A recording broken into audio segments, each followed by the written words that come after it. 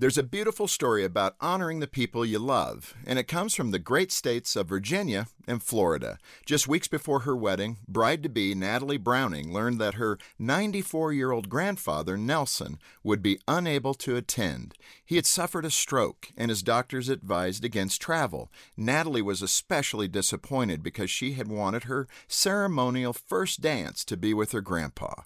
In fact, dancing with him was so important that Natalie packed up her wedding dress, boarded a flight, and traveled 800 miles to Florida. She did her makeup at the airport, then took an Uber to Grandpa's house and put on her wedding dress. Then right there in the living room, while her phone played her favorite song, Natalie and Grandpa danced together.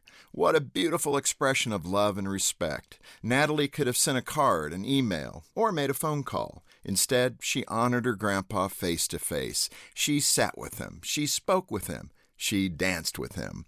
Love is a language best communicated through sight, hearing, and touch, not text messages and emoji stickers. Technology is a wonderful tool, but your tone of voice, your facial expressions, even your body language says you're valuable to me in ways that cards and computers never could be.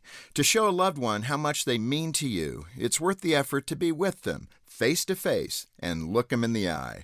For more to help you thrive, go to FocusOnTheFamily.com. I'm Jim Daly.